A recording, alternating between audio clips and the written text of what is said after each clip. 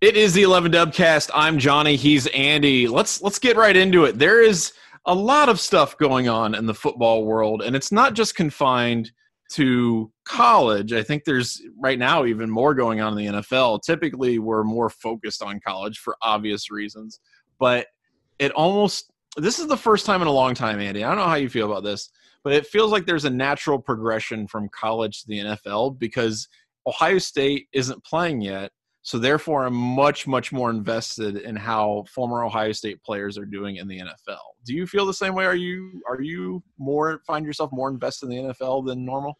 Yeah, it's been kind of odd that way because normally I would say college football is by far my first love, and I really didn't start tracking NFL heavily as an adult. I mean, I watched a fair bit as a kid, but really didn't start tracking NFL heavily as an adult until I met and married the stunning Mrs. Vance. And as I've mentioned on the show before, she's a big fan of the Pittsburgh Steelers. And so that's kind of what got me back in. And in the days that we were dating, the venerable Dick LeBeau was still calling the defense in Pittsburgh.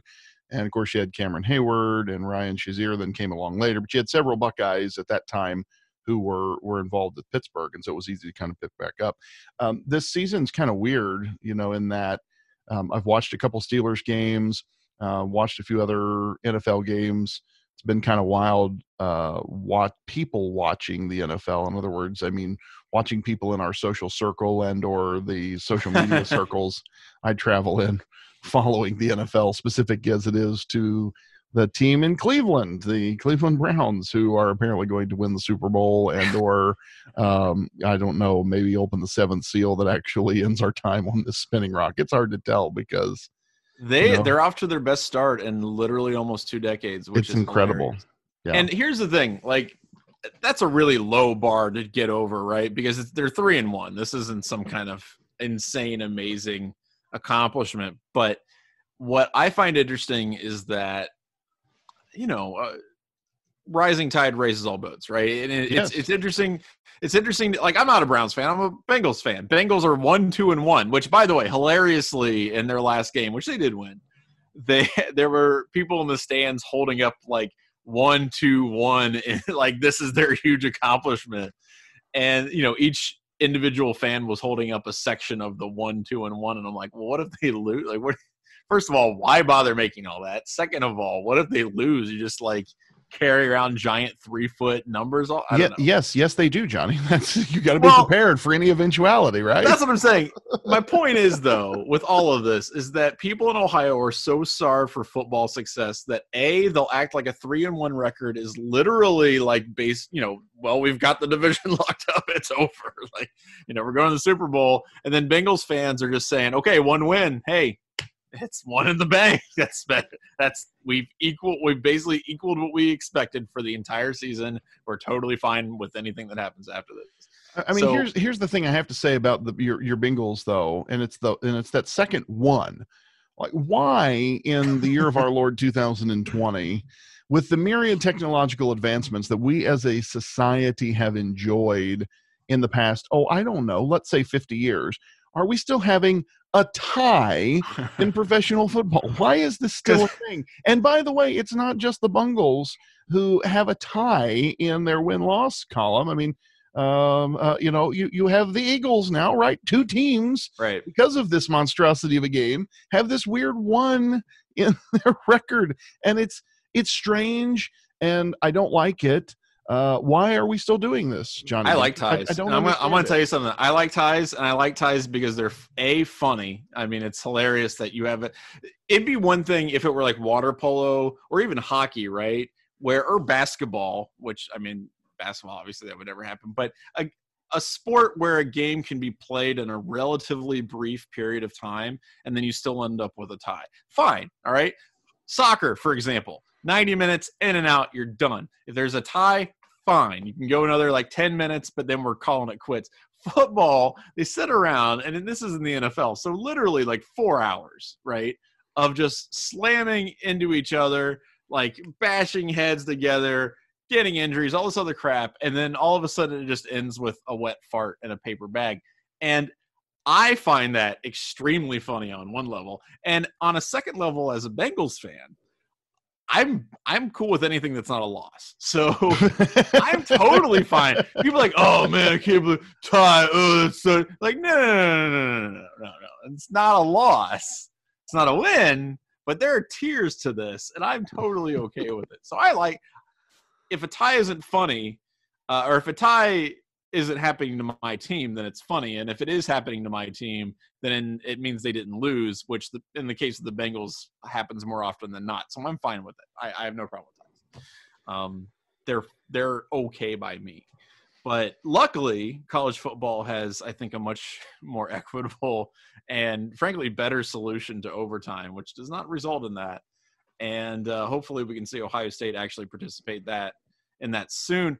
Look, the reason why I bring up the NFL, the reason why I come on to talk about it is, are there ever any rumblies in your tummy when you see a head coaching position open up in the NFL, as we see with the Texans and Bill O'Brien? Do you ever think Ryan Day is just kind of, licking his chops, rubbing his hands together, like, yeah, let's go. I want to go to Houston. Like, do you ever think that pops in his head? Are you worried about that as a fan? I don't know that I am. It wouldn't surprise me, I guess, on one level, but there's a part of me that says, Ryan Day hasn't given me any indication that he's anything other than 100% full steam ahead, committed to winning a national title at Ohio State. Mm-hmm. With other college coaches who go to the NFL, like when they leave, you're kind of like, oh yeah, and it just feels like that's a natural progression. I think that to some extent, Ryan Day also, because of his relationship with Chip Kelly, has seen the pros and cons of doing that, right? And that it can go horribly wrong. So it's not just the young hot hand coach seeing only the glasses half full, rose-colored glasses. Oh, thank God I don't have to recruit anymore. I can just go and do football. Like, that's honestly the big cachet of the big draw to me, because you're making $7 million, $8 million as a college football coach. So it's not necessarily that, oh, I'm going to suddenly get generational money when I've been making minor ducats at a thankless job. You have tremendous resources at your disposal. But what's the downside? It's that you have to appease teens for a living, right? Like that's the downside of that job, that you have to spend every waking minute that you're not actively. Oh, Vey, I cannot begin to imagine the hell that I've talked about this before. Like I don't follow recruiting that closely because it annoys me having to gin up some level of give a damn about the whims of teenagers, because that's what they are, right? They're whims in many cases. So to have to do that as part, now if you pay me $7-8 million, I'll love that all day long. That'd be my new favorite thing, because now I've got some skin in the game. But that's the reason that you say, okay, when these things come up, if you really hate recruiting, then yeah, you take the first ticket to an NFL coaching position. But if you don't hate it, right? If you don't hate it and you're in a great situation, you're coaching. I mean, we're not talking about PJ Fleck, where you're going to always be an also ran at a school like Minnesota, right? We're not talking about Harbaugh, where you've never been able to get over the hump at your alma mater. We're not talking about, this is a situation where you are considered one of the 3, 4, 5 best in the business at what you're doing now, making real adult money doing it. One of the top probably 5 paid guys. I don't know what the actual ranking is now, but top 5 or 6 paid guys in the business. Why do you need to go anywhere unless you just really want to get out of dealing with teens? But what are you trading that for, though? Think about it this way. You're trading it for having to appease the egos of, millionaire 20-somethings, right? So you go from having to appease teens who are young and dumb and full of all the energy of youth, but now you're trading it for having to appease the egos of 53 adult millionaires. So it's trade-offs to me, right? Yeah. Well, and the appeal, look, if you're in football, the appeal of winning a Super Bowl and being able to prove yourself as like, okay, I am the best at this in my particular profession, and this is the ring that proves it. I think that's something. I think that it's a thing. Counts. Yeah, for sure.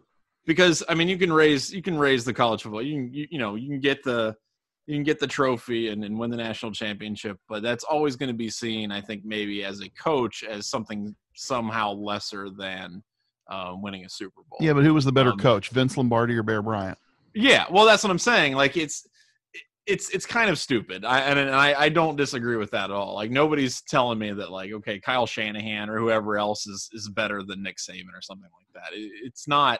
I mean, I get it. It's a different skill set, different kind of game. And yeah, because I put Nick Saban and Bill Belichick in the same tier of my dudes who are the best of all time to ever do it. Like I don't. There is not to me like, oh, Belichick and then Nick Saban, all Nick Saban. Right. No, it's and they're it's different jobs, right? Yeah, it's different jobs, and I can appreciate them on their own merits. I mean, if you want to give a caveat that Saban couldn't hack it at the NFL, like, oh, all right, that's a conversation you can have, and at the same time, but I go back to Woody Hayes. Like, do I look at Woody Hayes like he was somehow not as incredible because he didn't win a Lombardi trophy? No, right. Of course not. He's one of the best to ever do it. Period. End of story. Full stop. Yeah. Well, and the other thing is there's a lot of NFL coaches who would absolutely – I mean, I can't imagine Bill Belichick dealing with, recruiting. Bill Belichick now anyway. You know what I mean? Right. I don't really see that at this point in his career going like, yeah, kids, you got to go to Texas Tech. It's great. I mean, imagine him trying to impress some mom, out on the recruiting trail after dinner like, well, ma'am, we're going to make sure that your child has a great college experience. Well, and what's funny, the other thing they're going to get a world-class education, ma'am. The other thing that's funny about that is like all the niceties that these coaches are expected to do when they go on recruiting visits. You didn't take your shoes off when you went into my house. I can't believe that. I knew you weren't the coach for me. Bill Belichick shows up in like, a cutoff hoodie and he's like, play for me or don't. I don't really give a crap. Like, do whatever you want. It's different skill sets. It means different things. Just because you're successful in one does not mean you're going to be successful in the other.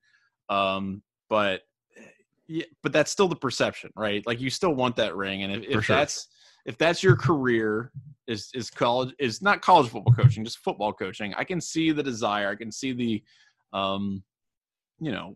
the want to go out to the NFL and try to apply your trade and win a Super Bowl ring. And look, I mean, it can. Obviously, Pete Carroll's an example of that. And I mean, Bill O'Brien, despite the 0-4 start, did pretty well for a period of time at Houston. I mean, you look at, Vrabel and doing some things at Tennessee. So I get it. And if Ryan Day decided to leave, I wouldn't be upset, but I do agree with you. I don't see any indications of that right now. Well, so let me turn the question back to you. Does that worry you? Like, I know that there are members of the fan base, probably members of our staff even, who, get a little twitchy every time an NFL job comes open. I'm not in that camp, but I mean, what do you, does that give you pause when you see Bob's been fired? Is coach thinking about? Is his agent on the phone? Yeah, I mean, I don't know that every single opening that comes up, I'm like, oh no, like, Ryan Day is really going to want to go to like, I don't know, to Houston even, for example. I don't think that's the case. But if Ohio State's really successful and continues kicking ass and he continues to develop a reputation as, a quarterback whisperer, because that's the thing. The NFL is all about kind of finding talent for certain things. And they especially love coaches who know how to develop quarterbacks and can foster those relationships. And, every team wants the next Tom Brady. So if they feel that they can get a coach that can do that for them, they're going to look for that guy. And if Ryan Day, after Dwayne Haskins and Justin Fields and, whoever else and everybody's successful, if after that, Ryan Day develops that rep, then I think that's something that he's going to have a lot of NFL teams come knocking on his door. That may require another season or two of success because there's tons of coaches that have been able to sustain previous coaches' success for like, a couple seasons and then they just fall off a map. But I think that's a legitimate concern because I don't think that Ryan Day is a guy who is all in on the coaching game in college per se. I think he's just all in on the coaching game in general in football. Here's the thing. I think if you're a guy, and I agree the lure will always be there for the guys who want to be seen as the best and having done it at the pinnacle of the sport. Like if you are enamored with the profession of coaching more so than you are being the head coach at Ohio State in specific, then sure, that lure will always be there. Actually, the part of me that always wonders is not so much Ryan Day. When is Urban Meyer taking that call? That's the one that I always find interesting. And I don't know how serious I think that is, because I think he's actually pretty good at the media thing, and I don't know why you wouldn't just ride that pony as long as you could, because then you get to you get kind of the benefits of still staying connected to the sport and being a celebrity and all those kind of things without actually having your butt on the line for delivering wins and losses. But to illustrate, I feel like a lot of these young guys really have to think things through. The success rate is not great. And to illustrate this, here's an article I found. I was Googling trying to find like who's made it, like what's the example. And this is an article from Fox Sports NFL, one of their NFL writers from 2016. And it was 9 coaches who got it done in the college and the NFL, who got it done in college and the NFL. Okay. 9 coaches. Here's their list. Chip Kelly. Okay. Tom Coughlin. I couldn't have told you that Tom Coughlin ever coached. Who did he coach for? I didn't know that either. Boston College, 3 seasons. And here's what they say. So the heading here was got it done in college and NFL. What they cite as his highlight. Okay. So apparently he turned BC around. They had a victory over top-ranked Notre Dame in '93 that springboarded him back into the NFL. So in essence, his 3 years at BC were good enough to get him back into the NFL. Right. All right. So Barry Switzer, one of just 3 head coaches in history to win championships in college and a Super Bowl in the NFL. He won 3 national titles during a 16-year career at Oklahoma. So Switzer, to me, I mean, that's a legit story, right? You've won a Vince Lombardi Trophy and college titles. Then we come to Jim Harbaugh, who you may have heard of. Right. Now, at this stage, of course, they're talking about his experience at Stanford and then going to the 49ers. Paul Brown was a little coach you might have heard of. Don Coryell, who spent 12 seasons coaching San Diego State before going to the NFL. I don't really know who that is, frankly. Dick Vermeil, which again, I was like, I forgot that he was a UCLA guy because you connect him so much more so with his NFL teams. Of course, Slippery Pete Carroll, Jimmy Johnson. So Jimmy Johnson, Pete Carroll, and Barry Switzer are the 3 guys on this list. And then they mentioned Bill Walsh, who spent 2 years as head coach at Stanford before going to the 49ers. Right. So I'm like, okay, he got it done, and got it done meant he was good enough at Stanford for 2 years to get an NFL job. Right. Well, that's what I'm saying, though, right? Like if you're good enough, this is the list. But this is the list, right? So what I'm saying is the title was 9 guys who got it done both places, and really, like one of those was Chip Kelly, who didn't really get it done both places. One of them was Jim Harbaugh, who was all right at Stanford and was so-so at the 49ers, and we know what's going on at Michigan. Yeah. So I'm just saying, like, the track record isn't that great, right? Yeah, on that list, out of those 9, there are 3 guys that I would say, yeah, they really did a high-level job at the college and the NFL level, and 2 of those guys were head coach of the Cowboys, right? So there you're talking about a legendary franchise that up until more recent memory was primed to pump out championships on a regular basis. Yeah, and I will say I don't know that dissuades coaches too much. Like, it doesn't. Like, no, I'm because going to be the dude. Yeah, they'll be different. Right. I'll be different. I'll make it work. It'll be great. But Ryan Day's a young guy, and there's obviously a lot more ahead of him in his coaching career, and maybe he doesn't view himself at that point yet. Like there's a lot more that he might want to prove at the college level too. So a bunch of people who are not at the college level anymore are good friends in the NFL now. And by the way, I love when Terry McLaurin kicks ass, because he is the nicest human being on the planet. And the reason why I say that is because we screwed up. I don't know if you were doing the Dubcast at that point yet. But I screwed up an interview with him because the recording just bonked out. And I may not have even forgot or remembered to hit record. I can't remember. However it happened, we had an interview with him. completely screwed it up. I said, "Oh my God, I'm so sorry." He said, "Let's just do it again." And we did it again. And it was great. And he, again, class act all the way. And hilariously, maybe not hilariously, I shouldn't say hilariously, because he's at this point, he's clearly great. He is the best player on the Washington football team. Like, I don't know that that's debatable. Dwayne Haskins has actually done a lot better than people might think. He's had a better year than the record would indicate. Yeah, but Terry McLaurin is leading that team right now. I think that's great. I love that. He's fantastic. And it's a guy you couldn't be any happier about. And I'm not sure why people are. I mean, how many seasons has Haskins been in the NFL now? Just a second. I mean, we're not talking about like year 6 here, Right. How many quarterbacks in the NFL would you say are, like really super elite? Yeah, like 3. And the best part about the NFL is how many quarterbacks are just actually bad and yet still start, which is really great. Like, it's at least a third of them. And Dwayne Haskins is better than all of those. I mean, 32 of 45 for 314 yards ain't a bad day. It's not. It really isn't. And he, he's not getting a lot of help from the rest of his team. He doesn't have great protection a lot of the time. And I think he can get to that point. It's just he's going to be a work in progress. Now, somebody who isn't a work in progress is Joe Burrow, and I know LSU fans, would not love that Dan includes Joe in our Across the Shield piece. But you know what? I'm claiming him. He's at Ohio State. But also, by the way, a interviewee on the 11 Dubcast, which is hilarious. I feel like I've heard that we had him before. on. We had him on when he was a recruit before he even came to Ohio State, and I actually jokingly referred to him as the next Heisman winner from Ohio State. I keep waiting for you to give me the winning lottery numbers, or no, I mean, your crystal ball is that good. Apparently, only if I'm being sarcastic, though. Well, But Joe Burrow, I know you're a Steelers fan, but he has been, from the first snap, looks like a veteran. Every single pass he makes, every single decision that he makes.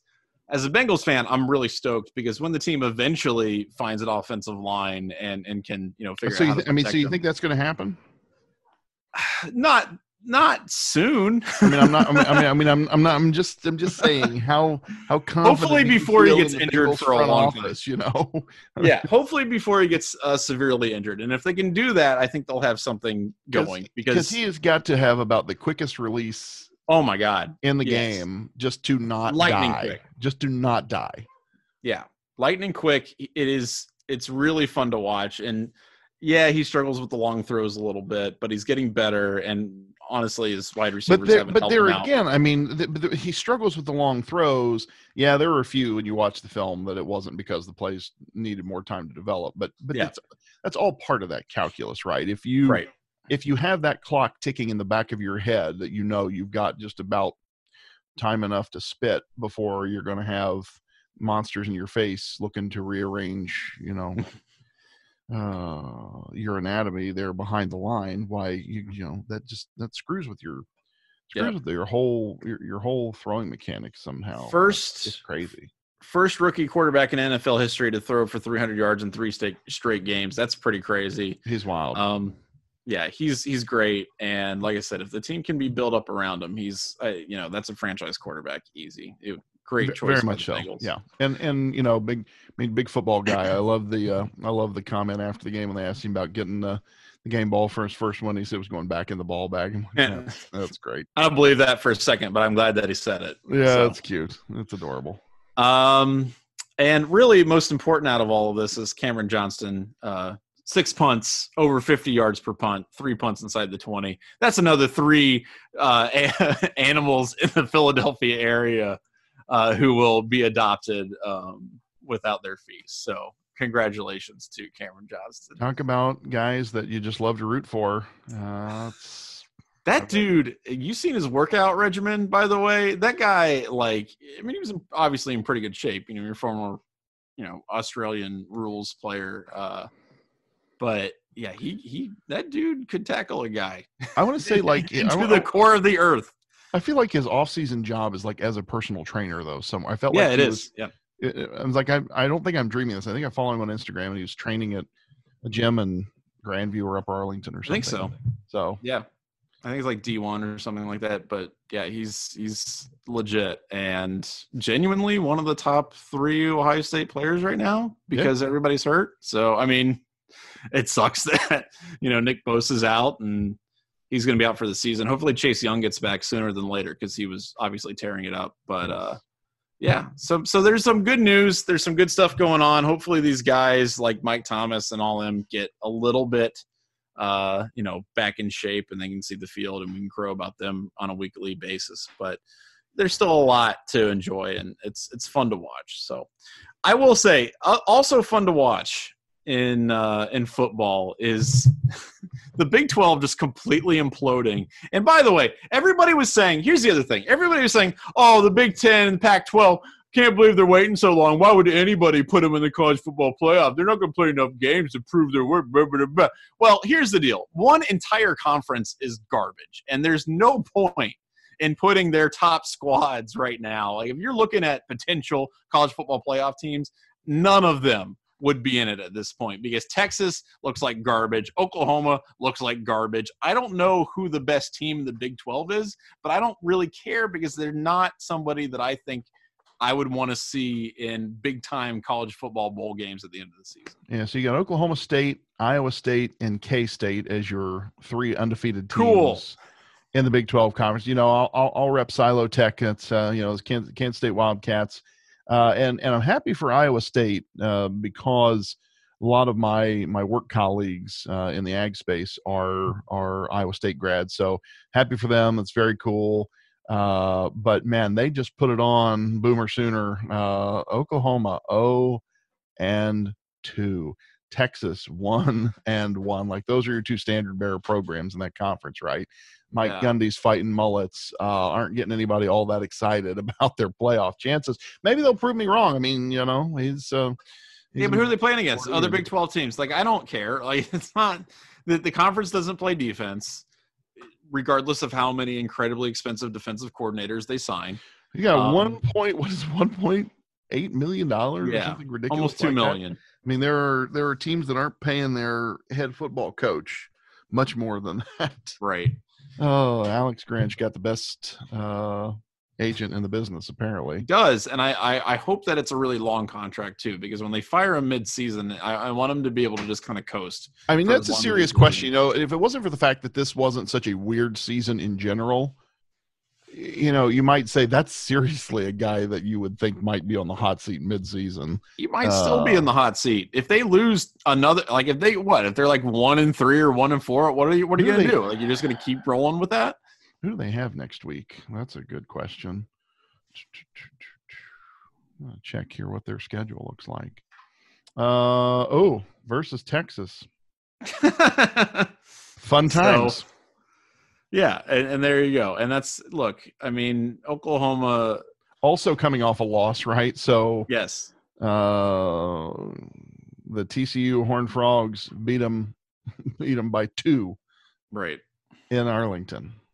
Yeah, so I mean, I don't know, man. The Big 12 is a mess. They're a big hot mess, and I think it's very funny because the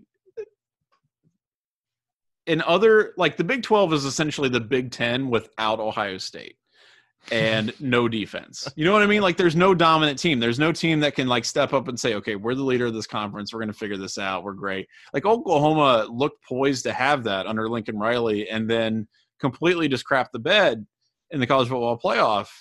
Just they're not a threat. I don't think anybody views the Big 12 as a threat. And I don't like it when there's like this narrative around college football conferences that people just keep reinforcing over and over and over again. But in this case, it's absolutely true. The Big 12 does not play defense, and it's going to bite them in the ass every time. So I don't know, man. I want to see them turn around, do something interesting, but to me, it's just not – I don't know. It feels like every game is the same in that conference. It really does. It feels like every team kind of is a clone of each other. They don't know how to play defense, and ultimately, if they had to play any team that can and then maybe score a little, they have no chance. So, who's really happy about the situation in the Big 12? The Oregon Ducks. That's who. Oh, yeah, of course. Because every time Oklahoma and Texas crap the bed, unless Oklahoma State just really looks legit and runs the table and are putting scores up like they did against Kansas, where it's 47-7, where maybe they make you believe that they have some semblance of a defense. Right. That's it, right? Like, that's the chance, is one of your undefeateds just looks, like they passed the eye test. But as it is, Oklahoma's ranked 17th, Oregon currently ranked 12th, I think, which, I was thinking about this as I'm looking at the poll results this week, and Ohio State's still number 6 in both the AP and the Sports Information Director/Coaches poll, and 2 first place votes in both. At first when they said they were going to bring the Big 12 and Pac-12 teams back into these polls, I thought, well, good, they should. And now that I'm seeing it, it's super dumb.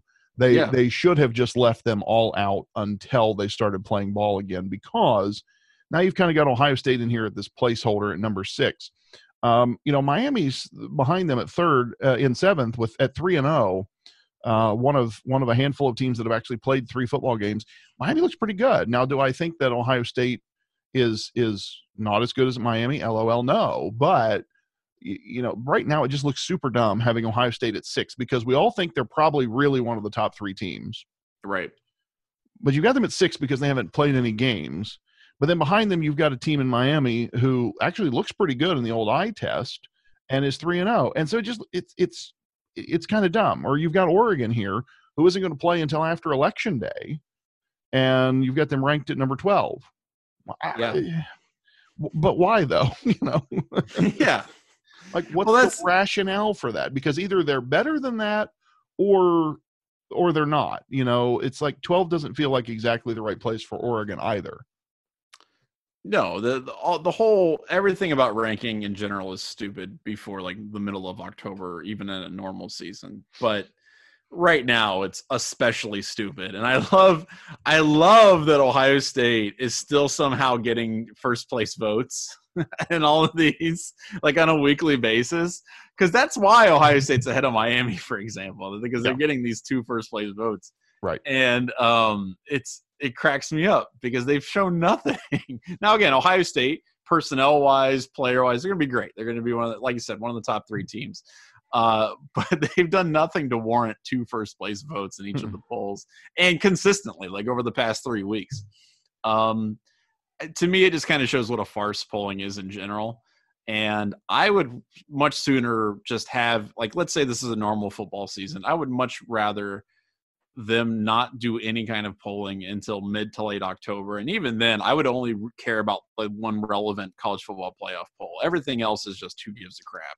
Yeah. And I understand, like, part of it is to, like, you want to be able to create not momentum or inertia, but you want to create hype around games in the middle of the season or at the end of the season between 2 ostensibly fine teams. That sounds a lot cooler if they're both in the top 25, right? Like, if it's between 2 teams, if it's between, like, I don't know, Tennessee and like Texas A&M, I don't care if it's November. But if it's between Tennessee and Texas A&M and one's ranked like 12 and the other one's ranked 17, maybe I'll watch that.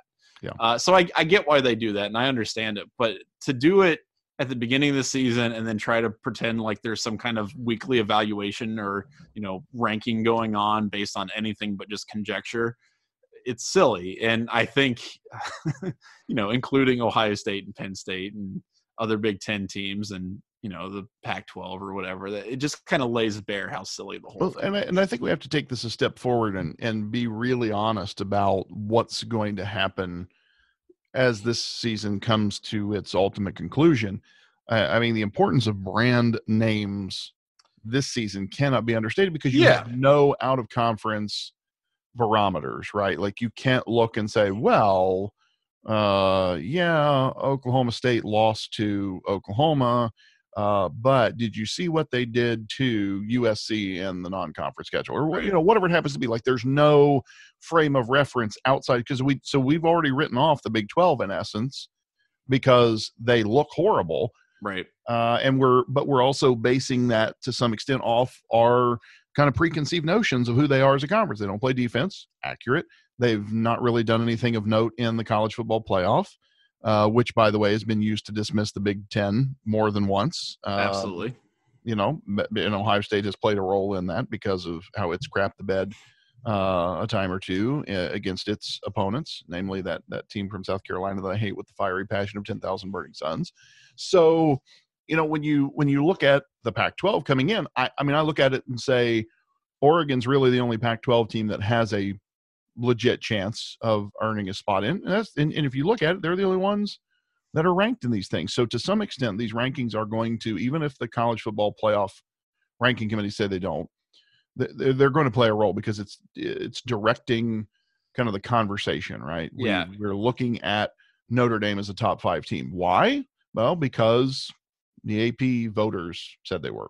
Right. And the other thing is, it's as you said, name recognition is huge. And it's going to – the teams that are currently ranked semi-high right now are the ones that are going to suffer the most once all the other conferences – because like Cincinnati, right, ranked 11th, that's cute. I mean, Cincinnati, I love Luke Fickell. You're not making the playoffs. No, and I want Cincinnati to be good, honestly. Yeah, for sure. As much as I love them losing to Ohio State, and I don't think their football team can ever be allowed to beat Ohio State because really people really don't understand how insufferable and awful they would be if they ever beat Ohio State. You really don't get it.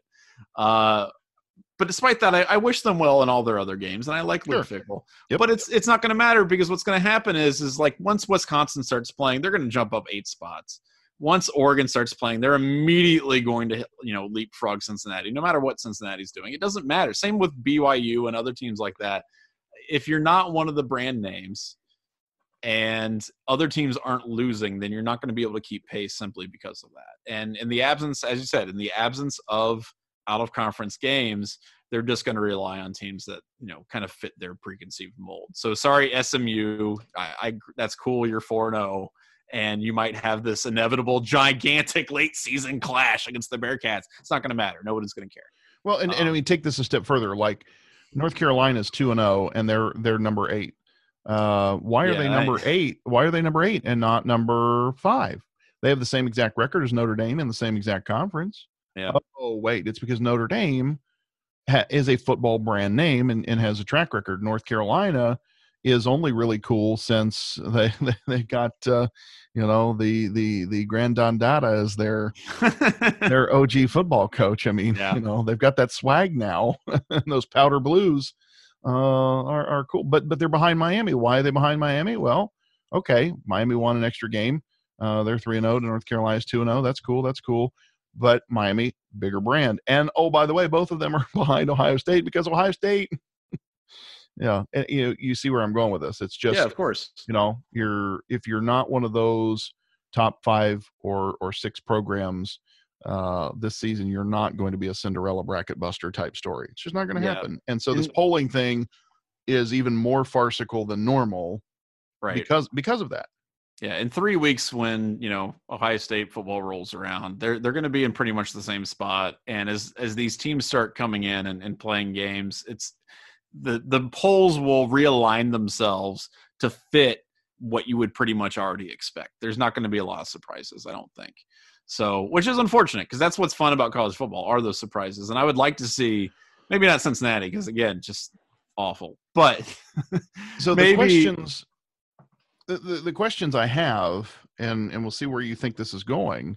Yeah. If we have how many weeks till Ohio State plays real football? Roughly 3. Yeah. So 19 days away. Two more Saturdays, 2 more games that are going to be played for these teams. So you're going to be looking at, let's say a Miami that is 5-0, a Clemson that's 5-0, Alabama that's 4-0, whatever it happens to be.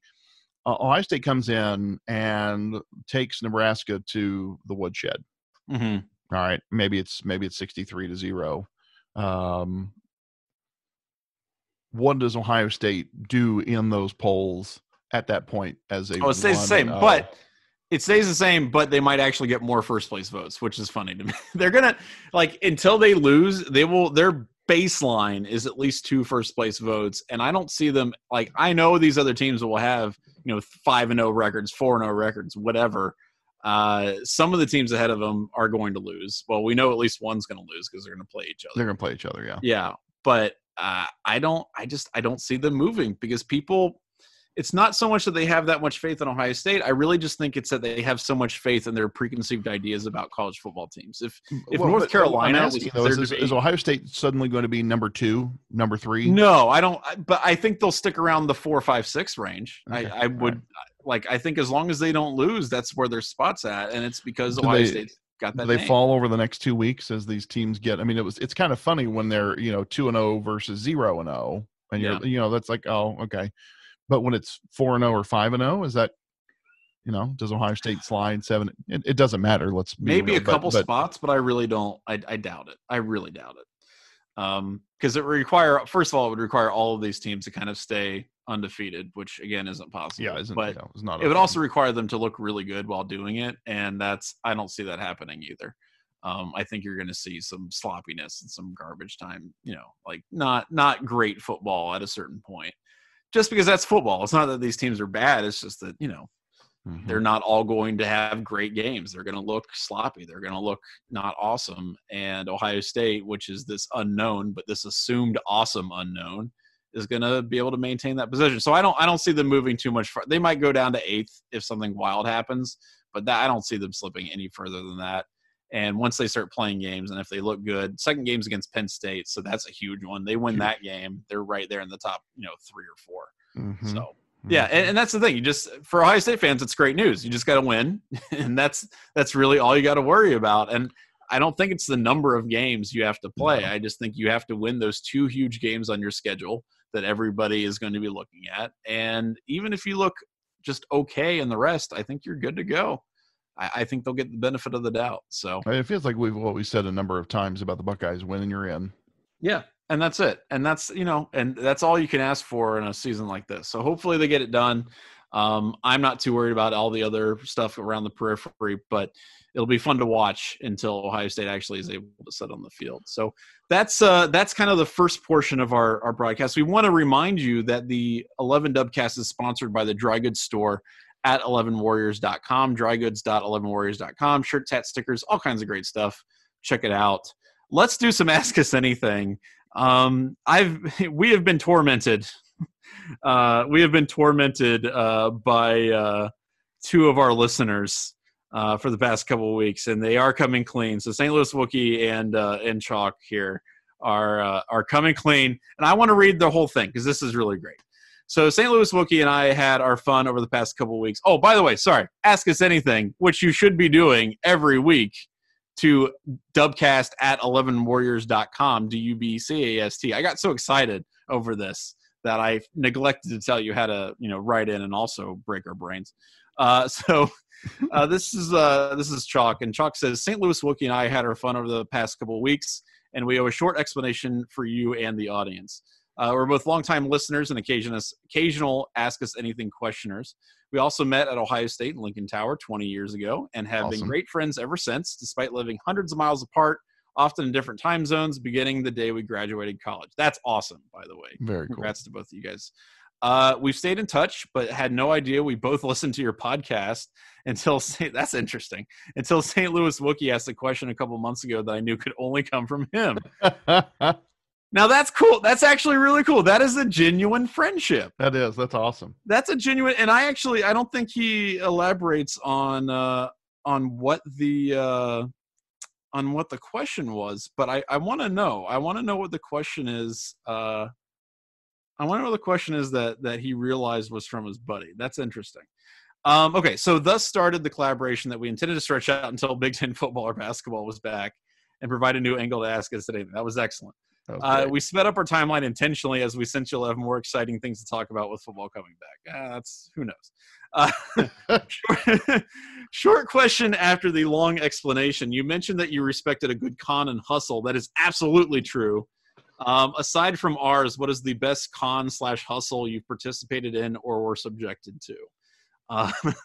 Well, I'll tell you, as a high school teacher, I've been subjected to many cons and hustles, and I appreciate most of them. But Andy, are there any that you have experienced or been a part of that you were all about? I don't know that I've got any great stories about being conned or hustled. That's good. Of course, you made me think when you mentioned being a high school teacher. I don't know if other schools do this. I assume they do, but there was a concept called a senior prank. Oh, yes. I don't remember if my class did one or what it was, but there was always a story. I think Dad told this story, that in our high school which is no longer there was the new building and the old building, and the new building had an elevator. And the story was that the new building had an elevator. The old building didn't. The old building was just steps. Cows will go upstairs but not down. And so Right. the story was that the senior class took a cow up the stairs to the third floor of the building. And that was the senior prank, because then how do you get the cow back down? Because the cows won't go down the stairs. And how did they get the cow down the stairs? That's one of those stories that you never heard. Doesn't have an ending. You never heard. That's why it's probably apocryphal. It's like, yeah. Did it really happen? Lift that sucker out? And did it really happen? Yeah, you got to take out the windows. All those old school buildings had windows that were about 30 feet tall, right. With the ginormous blinds that once, if the blind got out of hand and wrapped up, you had to get it like a, extension ladder to go get the string, right, pull the blind back down. So that's what I always pictured, was that they had to take out one of those ginormous windows and, basically crane the cow out. But I don't know that it ever actually happened, but Dad loved to tell that story. Yeah, that's pretty legit. I will say, so as a teacher, one that I participated in that I really enjoyed was, so I was, kids I think generally like having me as a teacher, and I've, I try to be pretty fair and even-handed. But as a teacher, I'm goofy, but I'm also pretty serious. You know what I mean? Like, we got work to do, so let's get it done. And I'm very to the point, and okay, let's go. And I can also, I can mean mug. I can put on the angry face sometimes. Nice. And there are some times where I've gotten really, really, really angry, and I scare the absolute hell out of kids sometimes. And I don't like to get to that point, but sometimes it's a necessity. So anyway, there was a kid who was in a prank war with another teacher, right? A student who was in a prank war with a teacher. Like, she'd do something silly. The teacher would do something silly back, and he was like a big Browns fan. So she would always, dog on him whenever the Browns lost and all this other stuff. And it was, it was just fun. They were just having, just goofing around, just like, having good camaraderie building stuff. Nothing really mean or anything like that. And towards the end of the year, she said that she was going to like put soap on his car, like all over the windows and stuff. And, the thing is, like, Andy, who was the teacher I was working with, is a big Transformers fan. So he's got like a Decepticon sticker on the back of his car, like a one of those magnets. Yeah. And so Andy was like, I know she's trying to prepare. I know what she's trying to do. I know she's trying to get me. I know how she's going to try to get me. So, Johnny, would you mind helping me out? And so he basically leaked that his car was the one with the Decepticon magnet on it, and asked if I would put it on my car for a day so she could like mess up my car with soap and whatnot. And I was like, bet, let's go.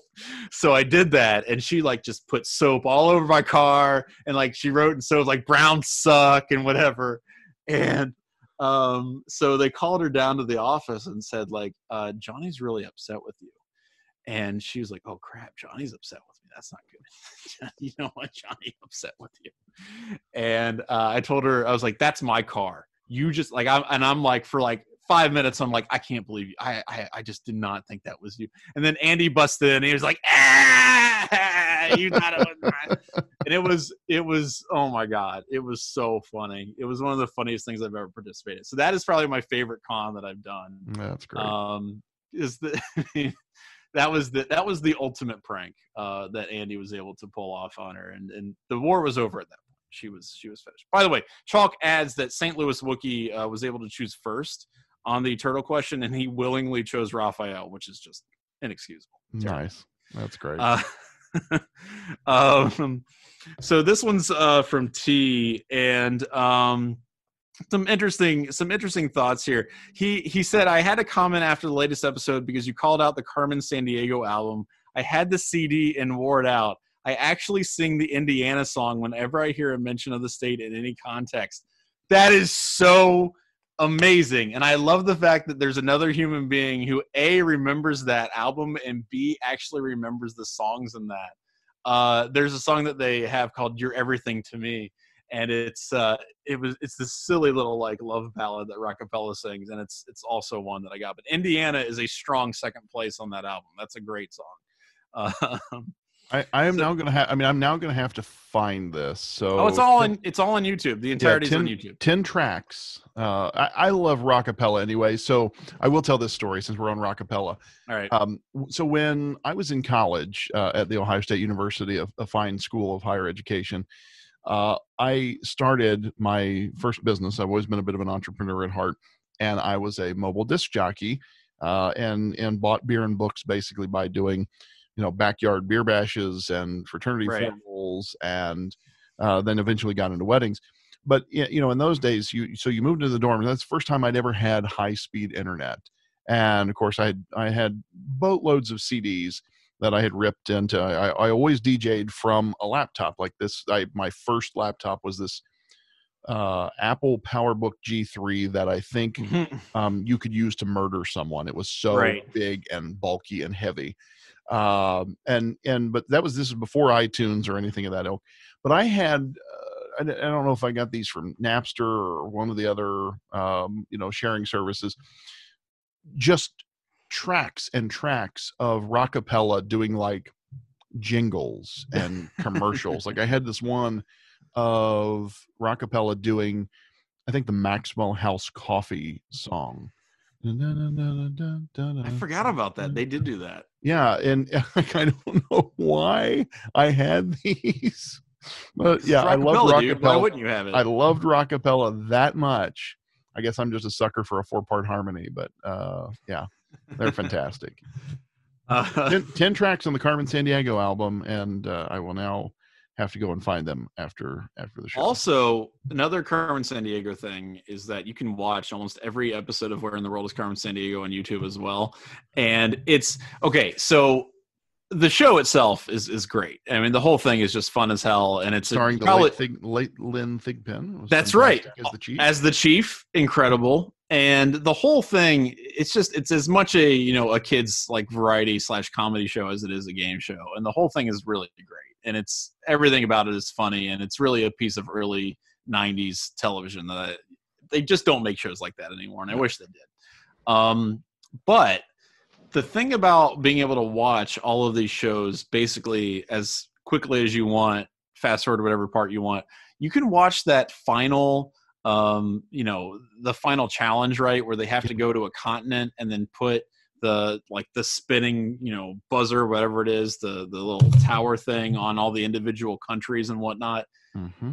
That, first of all, wildly imbalanced. If you get Africa or Asia, you're screwed. The continents are so freaking huge. You have to run across these gigantic maps that were not scaled so that they were all the same size, which may have been a good idea, but they decided not to do that. And so you're like running across these gigantic continents trying to find countries. And, most kids struggle with a lot of places in Eastern Europe and Africa and Asia. And kids never won those damn things. And it's hilarious watching some of these kids genuinely putting together the most athletic moment of their lives to win a trip to Idaho or like San Diego or like St. Louis, because it's always in the lower 48 states. Anywhere in the lower 48 states. And these kids pick places that are like, I want to go to Jacksonville. Why? This kid has just run 300 miles telling you where like Lesotho is. And he's like, oh man, I really want to check out like I want to see the Knoxville World's Fair. I want to see the Sun Dome. Why? There's so many places you can go to. And even when these kids win, they pick the dumbest places to go. And it's incredible. I absolutely love that. I really got to see what, In-N-Out Burgers. Like I gotta go to, I want to go to Reno, Nevada. Let's go. Yes, Reno, biggest little that city in the show. That world. show is sick, and that in combo with Wishbone was my jam. Bill Nye the Science Guy, Wishbone, Where in the World is Carmen Sandiego. That's all I needed as a kid. That was it. Love it. People like Beekman's World, which I'm not gonna hate on Beekman's World. Great quality show, but it's Saturday show. It's not an everyday PBS show, and that puts it down. The other show I want to go back and watch. Speaking of shows from our youth. And this is because we've been watching, we've been binging America's Got Talent, which, my daughter gets a kick out of, because you see everything, right? You have some pretty good singers, then you'll have these novelty acts that, like the other day was a guy who was a sword swallower, or, you'll see magicians, you'll see the various trapeze and high wire type acts. And so it reminds me in a sense of the variety shows of yesteryear. But much more schlocky. And so anyway, we're watching it, and Howie Mandel is one of the judges on the show. And so when we were kids, I don't know if you remember this one, but Howie actually produced and voiced a cartoon series called Bobby's World. Oh yeah, I know Bobby's World. Bobby's World had one of the best intros to any kids show ever, because it's like him on his little tricycle or whatever, and he's going through all these crazy scenes. Yeah, Bobby's World was great. I told the Stunning Mrs. Vance and the Little Tyke that I was going to try to find that on streaming somewhere, and we'd go back and watch that, because I thought it was hilarious. Bobby's World was good. I have no idea how it has aged, because that was 30 ran 8 seasons. That's great. 8 years. I didn't either. From September of 90 to February of 98. Damn. And do you know? Hey, here's some trivia for you. Do you know who composed the theme music? I don't. For that opening, John Tesh. What? Okay, all right. John. All right, Tesh. that's a star-studded. You got John Tesh on the keyboards. You got Howie Mandel with the voices. That's good. Yeah.